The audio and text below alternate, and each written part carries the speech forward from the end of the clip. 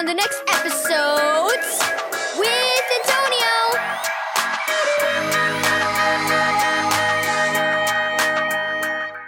Thank you, Keys for Kids Ministries, for this daily devotional. Making rainbows. Read Philippians 1 verse 21 through 26. A hard rain shower passed, and sunshine glistened on the grass and trees. Then brilliant colors arched the sky. It was still raining lightly as Mabel gazed out the window. "Dad, come see the beautiful rainbow." Dad joined her at the window. "Wow, look at that!" "How does God make rainbows?" asked Mabel. "Well, when the sun is behind us and the rain is in front of us, the rays of sun pass through the raindrops," said Dad. "The water acts like a prism." "What's a prism?" asked Mabel. "I'll show you. Come with me." Dad led the way to his odds and ends drawer. "Would you like a rainbow to keep in your room?" he asked. "Sure, but how?" asked Mabel. Dad smiled as he picked out a ball of string, scissors, and a small triangular-shaped piece of glass with a small hook on one end.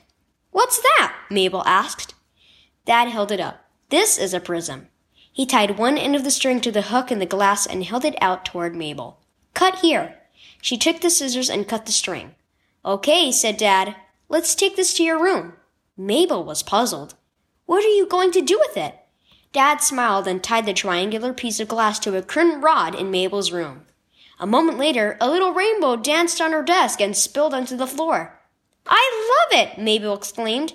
"Just wait till I tell my friends I have my very own tiny rainbow." "You'll have it only when the sun is shining," Dad said. "The sun shining through the prism is what makes the rainbow."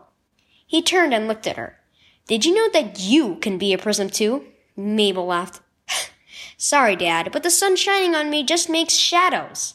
"I'm not thinking about the sun in the sky," Dad said. "I'm thinking about the Son of God, Jesus.